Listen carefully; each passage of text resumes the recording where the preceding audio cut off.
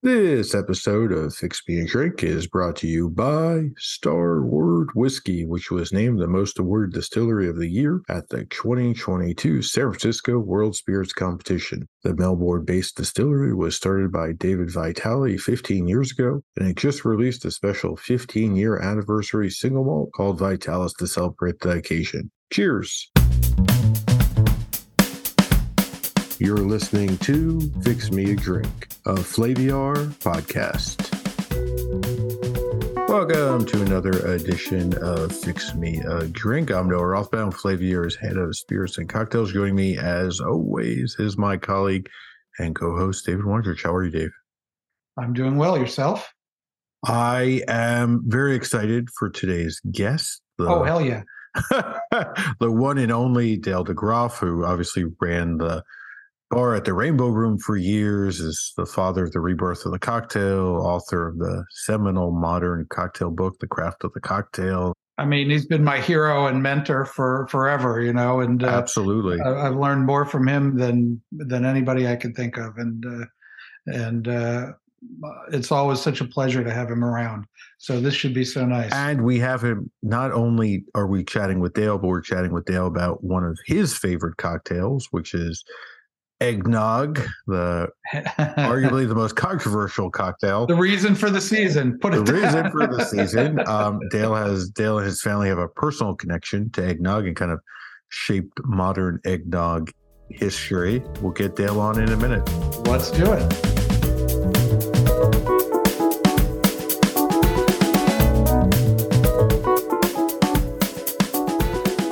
Welcome, Dale. Thank you for joining us as always. Hey, Dale. Hey, good to see you too. Been a while and too long, as always. Yeah, I'm not living in New York anymore. I'm up here in New England. And so I know. I'm going to have to stop by one of these days when you least expect it. We need to try out Julie Reiner's new bar together. We've probably tried it out without each other, but we need to go down there and do it together. The theme of today's episode is eggnog. And I have two confessions to start off with. One, I don't think I'd ever really had proper eggnog until I made it with you, Dale, in 2000 or 2001. You were teaching a course at the Marriott Marquis on the Sky floor, and we made it together. And when I say together, you did all the work. I did a little work, but you did almost all the work. And you showed the class. We all had some of the eggnog, and it forever changed my view of what eggnog would be, right? The recipe tends to do that to people, Yeah. Yeah, when you have the real one, it's so different from the commercial stuff. Oh, my God. Gooey, yellow, cloying stuff, you mean? Yeah, I mean, everybody likes that, and I like it to a degree. I come from eggnog people, but we didn't always make eggnog. My grandparents made eggnog. My mom didn't make it so often. Right. And my dad, he was Italian. What did he know from eggnog? It was Italians that did it in my family. But what about the commercial? Is that there are some commercial and local dairies around the country that do it pretty passable. They do a better job. Yeah, right. That's true. That stuff is kind of in the realm of dessert. And then you get real eggnog, and that's not in the realm of dessert. That's a drink. No, I think the stats that I saw was that roughly 130 million pounds of pre-made eggnog is consumed every year by Americans, according to the University of Indiana. My second confession, Dale, is that I've never had the guts to make it again without you. And this year I promised my family, or my wife's family in particular, that I would be making it. So I have a vested interest in what you're going to say today for both of you. So you're on the spot too, because your wife is from the upper Midwest. Right, exactly. Those people never stop making eggnog or Tom and Jerry or anything, all that stuff. So no pressure on me, right? No, not whatsoever. And no pressure on you two, because I've now pulled you into this crazy promise. So I'm taking copious. I will be taking copious notes throughout this episode. I don't think it's just me, but what was so compelling about your class, especially about eggnog, was that you have a family connection, which in some ways I think of eggnog as one of Dale DeGroff's signature cocktails. And I don't think I'm alone. I got to tell you, I ripped off my Uncle Angelo. Well, he's not even my uncle. He's my mom's uncle. I guess he's my great uncle, And I called my Uncle Dick this morning, my mom's brother, who's still with us. And I said, Dickie, when did you first have it? He said, well, when I was a kid, because it's his mom's brother. I said, well, did Angelo take you into the kitchen and make you whip the whites, and then you were in charge of the whites bowl? Because, the whites keep getting diminished and they have to be folded in again and again. And this little process begins at about 8 a.m. and ends at about noon. Okay. At my Uncle Angelo's house. Because in the Italian families, everybody goes to everybody else's house, and you're supposed to be at your house, like say between 8 and 9, everybody comes to your house. And then between 9 and 10, it's Uncle Angelo's house. Between 10 and 11 is my Aunt Margaret's house, and everybody makes the little tour around town. Angelo keeps that open all day until noon, so he can't really leave his house. He knows that all of those people will eventually get to him. And the kids have their own bowl. Wow. Yeah, without the booze. There's a kid there who's old enough and bright enough. He'll take him into the kitchen and say, okay, while you're here, I want you to make sure that those whites are floating on top of the eggnog. Yeah. Really? And then your Uncle Angelo, or your great Uncle Angelo, the recipe becomes kind of famous. Yes, indeed. And my Uncle Dick, who borrowed the money to open his liquor store from my Uncle Angelo, he had the money in the family, He came over in 1910 as an 11-year-old, and he and his brother Dominic were the first in their family, oh my God, to go to college. They went to the University of Rhode Island. Both graduated, civil engineering degree on one case and a business degree in the other case. Angelo was a civil engineer. Uncle Dick got all these promotions, He opened his store in 1960. The promotion that couple years in was from Four Roses. They were looking for the best eggnog recipe in America, right? Four Roses bourbon. And they wanted to engage people. American whiskey wanted to engage people on any level at that point. I mean, they were. This was what, like the 1950s, right? 1960. 1960s. Oh, definitely. Yeah. And so, my uncle had all those choo-choo train bourbon bottles and all those different ones. Because so my Uncle Angelo did his research. He's a smart guy, and he had been making, not for that particular competition, because he had already been making it for a while, and he had done his research. And so he knew that he had a really, really good tasting eggnog, And he won the Four Roses contest, which meant that the next year, and for how many years, and I said to my uncle, didn't you save a bottle? He said, I never did. I could kill myself. He said, I wish I can't believe I didn't do that. But in those days, that stuff wasn't, you were selling booze, not saving it. Yeah, exactly. And the recipe was actually on the Four Roses label? On the label. On the actual label, not even like a booklet, but on the label. No, it wasn't a tag around the thing. It was on the label, on the back. That's unreal. So people across America, perhaps even listening to this. I've already announced it on every time I've ever talked about this on the air, on television, on radio, whatever. I've said, if anybody has Uncle Angelo's eggnog on a Four Roses bottle, when it was still bourbon, by the way. Right.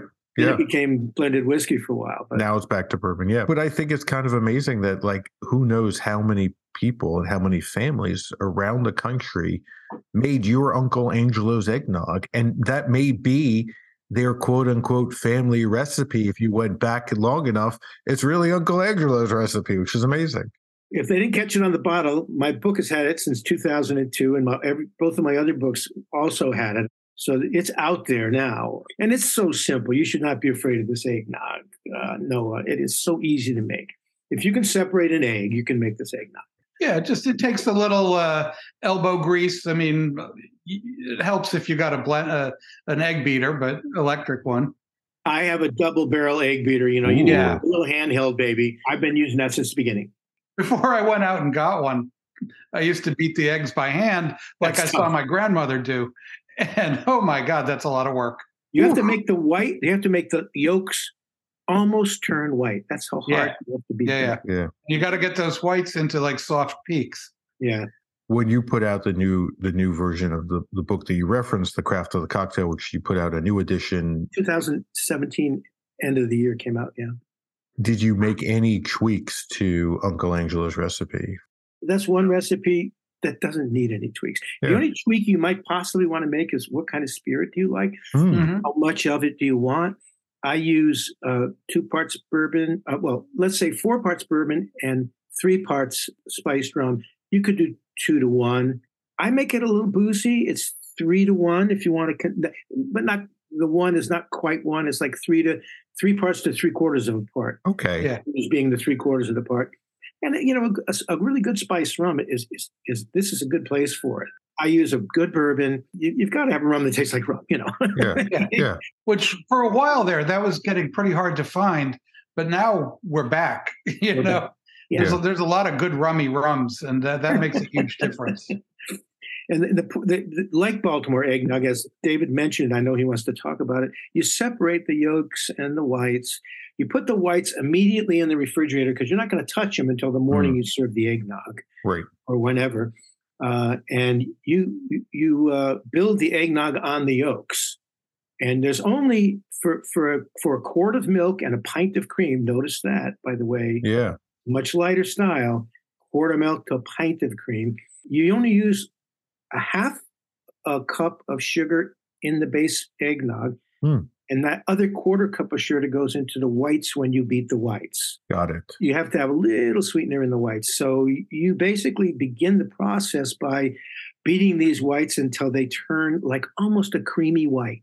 And peak, like you said, David, they peak.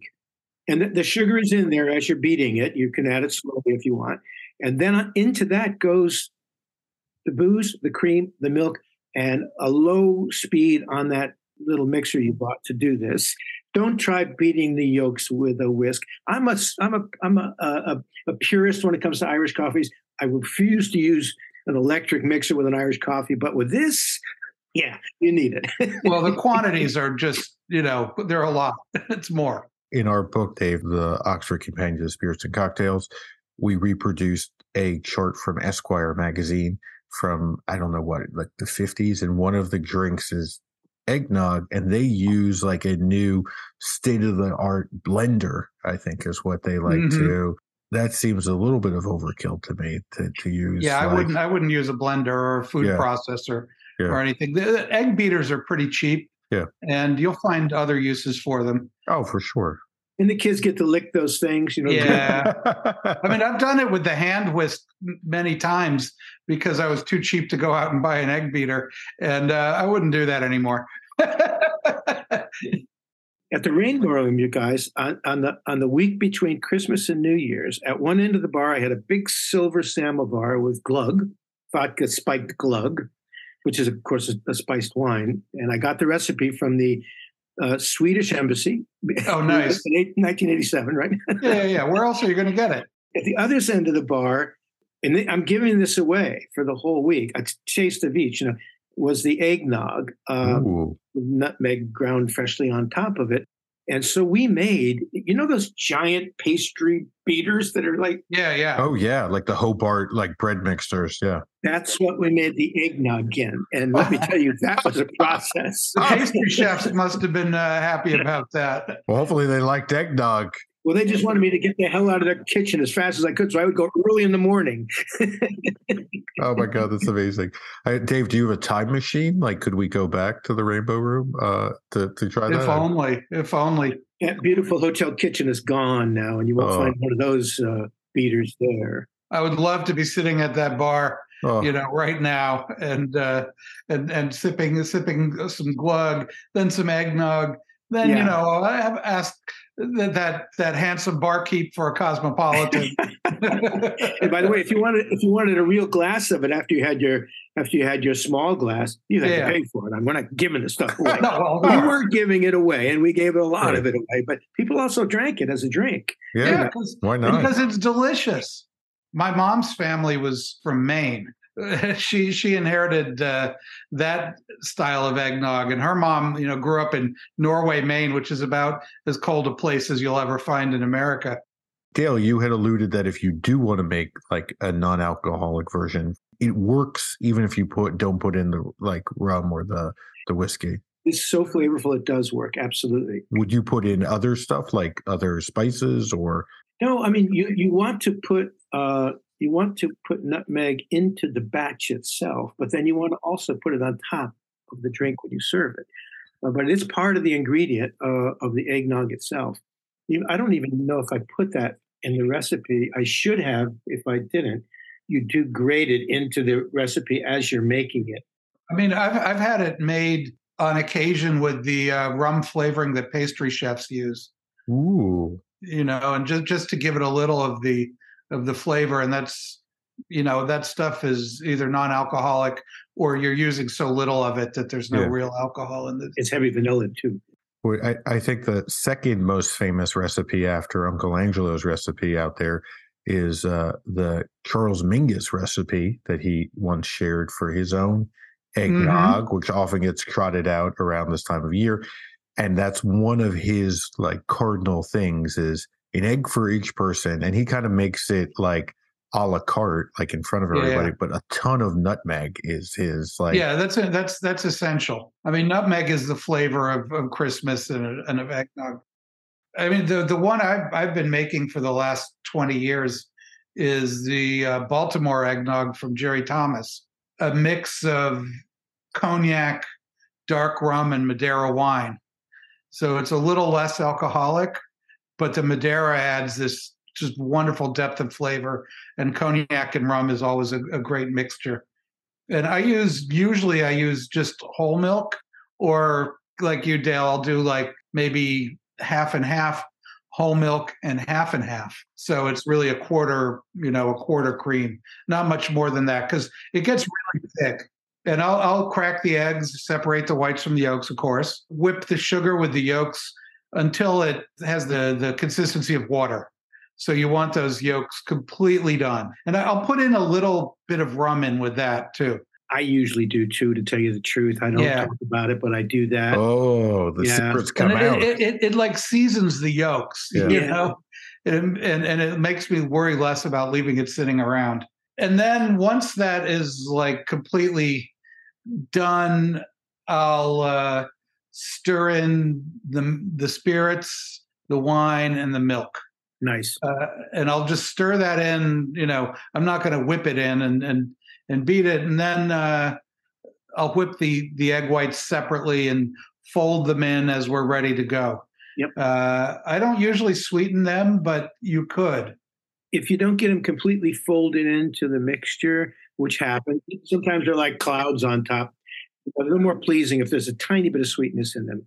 See, I usually fold it in completely because I like to bottle it and bring it to people's houses. Yeah. So then, I don't like want to carry the bowl around, and I don't like to do the assembly when I'm at people's houses because they're busy, and suddenly you're like using stuff and taking up space and being a pain in the neck. So I like to completely get it folded together, and then I'll put it in jars and mason jars. And then you can give them a little shake when you arrive. Well, Uncle Angelo always loved to see like little clouds on top of the eggnog bowl, Then he'd push them down with a ladle and pull them back up. Oh, that's lovely.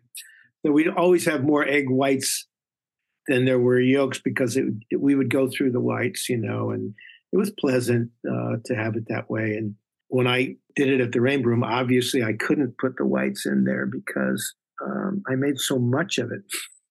So we would fold the whites in at each batch at the bar. I've done it with the whites on top. Uncle Angelo was right.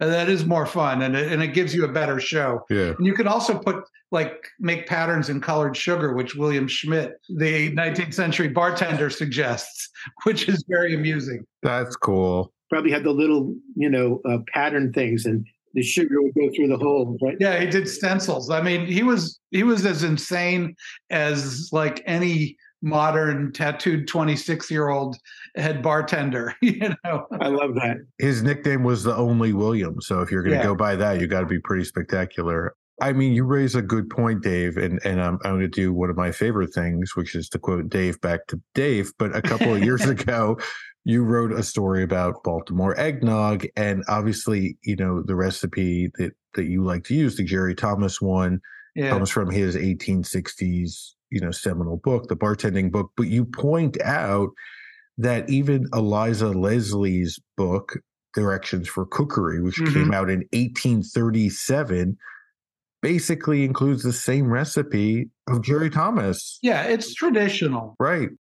A lot of his book was put together by his publishers, and that was probably one of the things they included. He brought in the like American bar drinks, like individual eggnog. Right. The eggnog by the bowl is probably not even, he probably didn't have much to do with it, but that's where I encountered it. Well, that begs the question, how old is eggnog? Right? I mean, like. Well, eggnog goes back to the 18th century in America. Yeah. It wasn't an English thing. Interesting. It was an American thing. And it was usually made like, it was pretty rough and ready. They'd make it with like raw applejack. We're talking like the late 1700s out in the frontier. It wasn't a sophisticated urban drink, but we found a way to do that and make it much more sophisticated. Do you think that it has anything to do with milk punch, right? Because it's like, a similar, like it almost seems like, there's both obviously the clarified version of milk punch, which is clear where you're souring the dairy. Yeah, that was the one you see the most in the 18th century. And the other one you only see in the 19th century. Which is the unclarified one, yeah. That doesn't mean people weren't mixing milk and booze. It just, it didn't get written down. It almost seems like eggnog is a fortified milk punch. And I don't mean fortified meaning boozy. I mean with eggs, like you're adding eggs to milk punch. But I don't know. There's things like flip with eggs. That's true raw too. Eggs and beer and sometimes rum that was heated with a fireplace poker and sugar. This is it's all kind of in that category. There were hot eggnogs. There's Tom and Jerry, which is essentially a hot eggnog, and that's a fine thing to drink on a cold winter night. This is Christmas morning, and it's cold, and that's okay, even at that time of year, because it's just so good. It's a confection. I mean, it really is almost in the confectionery world, Yeah, it's sort of a liquid dessert, Even if you don't make it too sweet, it's still a liquid dessert because it's just such a treat. Now, there's one thing that should not go unnamed, and it's also in Jerry Thomas's book, because I have fallen madly in love with it, and I always make it at Christmas time as well, is General Harrison's. General Harrison's eggnog is non-alcoholic, but of course I add the bourbon. What are you, crazy? I mean, it was alcoholic when he did it because they used hard cider. Yes. But the idea of sugar, an egg, and cider, shaken as hard as you can shake it, and you think that is just stunningly good. And if you are lactose intolerant, this is your eggnog. Yeah. Stunning. But that's the other side of eggnog is the bar drink side, where you'd shake it up to order, 1 egg per person, and a spoonful of sugar. Well, the eggs are smaller then. You could get away with that stuff. Yeah. I use 10 eggs in mine, and that goes to a total of 24 ounces of spirits. Mine is 6 eggs separated, 1 quart of milk, 1 pint of cream, 1/4 cup of sugar, and then 8 ounces to 6 ounces, the whiskey to the rum. I use a quart of milk, 10 eggs, but I use large, not jumbo. And the large are smaller than the jumbo. You could use organic eggs, I would recommend if you can. Definitely. And fresh eggs, if you can get them. Did Uncle Angelo have chickens? Well, everybody had chickens. Well, that's what I mean. So like his eggs were the ones that he was using, super fresh. They were what we would call medium eggs these days, which are totally unavailable in the marketplace. So for a bar drink, you just put in one of those small eggs, some booze, a shot of whatever, and you can put in some milk and some ice and sugar and just shake the hell out of it. Now I did a faux nog at the Rainbow Room for people that were afraid of eggs because it didn't have an egg in it. Well, no, here's what I did. I did vodka. It was vodka based. Listen to this. So it was vodka, creme de cacao. I used the Tempest Fusion now because it's so good. Yeah. And cream. You really don't need sugar. And you shake it as hard as you can and put the nutmeg on it. It has a wonderful flavor. It'll foam right up. Yeah. Yeah. I mean, it's just marvelous, So some people are really queasy about eggs, and that's what I would do for them. I don't know. I think eggnog may be the most controversial cocktail of all time, right? Because you have people who despise it, people who are afraid of it, people who love it. There's a famous riot that takes place at West Point, right? Where they won't let the cadets make eggnog. So they sneak out to get the ingredients. So they make eggnog.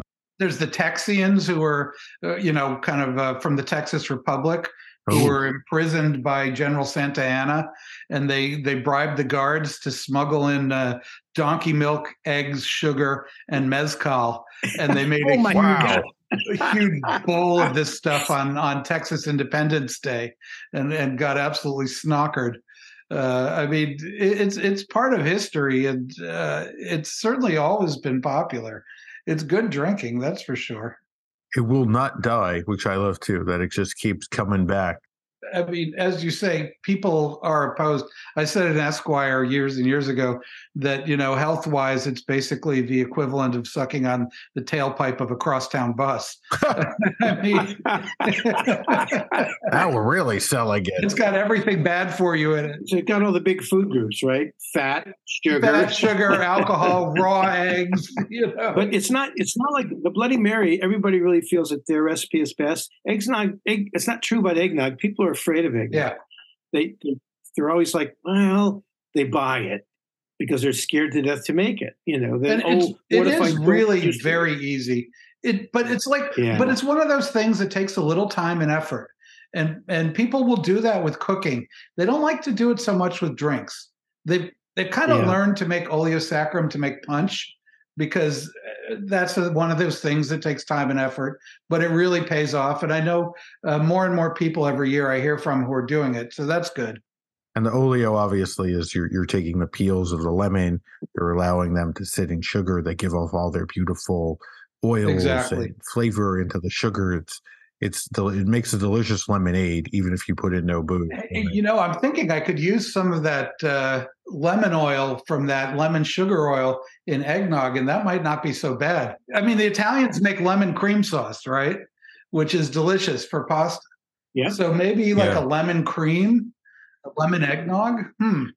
Well, I mean, a lot of people, when they whip up their hollandaise, put a little bit of lemon in it. Right, that's true. Would you ever consider using brown sugar instead of white sugar? I think that says it all. I'll use the evaporated sugar cane juice stuff, like the kind of the tan sugar. I do like a little more like cane flavor, but I definitely want cane sugar. I kind of like your idea, Dave, of infusing the sugar with lemon peels. Clementines are also like a citrus of, this time period. I think you just could be careful. Don't want to break it. Right. That's the problem. You don't want the juice. You just want the oil from the peels with sugar, so that you get. So don't add in a traditional oleo saccharum, you then add the juice the next day. Here, just use that juice, part. Just the oil. I'm thinking about trying that. Now, I did do oleo for the punch I'm serving this Thanksgiving. I did an oleo with demerara sugar. Ooh. Because it's an apple bourbon. Rye. Actually, I'm using not bourbon. It's an apple rye whiskey oleo and cider punch. So there you go. The oleo is a dark sugar, and I'm using less of the lemon juice. I'm not making a complete shrub. Right. I'm making like a half a shrub. Right. And it's really there to sweeten up the punch. Then my bitters. Instead of putting a whole bunch of spices, and then cooking the cider. Cider gets weird when you cook it. Have you noticed? It separates and gets weird. So instead of cooking the cider, I'm using my bitters, which has all the same stuff. And those are the Dale DeGroff's pimento bitters, obviously. Which have lots of good Caribbean spice. Oh my God. I love adding them to Dark and Stormies, to Moscow Mules, anything. Margaritas even. Just it adds just kind of note. More versatile than I thought it was going to be. I thought it was going to be sort of like for tiki drinks when I first. It works well with all kinds of drinks. That's for sure. Yeah, and it's the kind of thing where people are like, "Ooh, what's in here?" As if you've done something, some unusual fruit or something, or some spirit or something. Sometimes it's enough to really transform a drink, and you do a Manhattan with it, and suddenly it's a tropical Manhattan, or it's a windward Manhattan. Thank you so much for coming on, Dale. It's always a pleasure to chat with you, especially about eggnog in this time of year. I'll let you know how my eggnog comes out. I feel more confident now. I hope our listeners do too. Don't forget to get that little mixer with the two. Yes, the two-hand mixer. Yes, make it so much easier. That will make things absolutely go very fast. I'll order that now for a second one. So start out with a 6-egg version. If you mess it up, how much have you messed up? 6 eggs. Well, thank you, gentlemen. It's been a pleasure. Pleasure as always, and happy trails, and we'll see you soon. Absolutely. Right up against the bar, I hope. Hopefully. Cheers.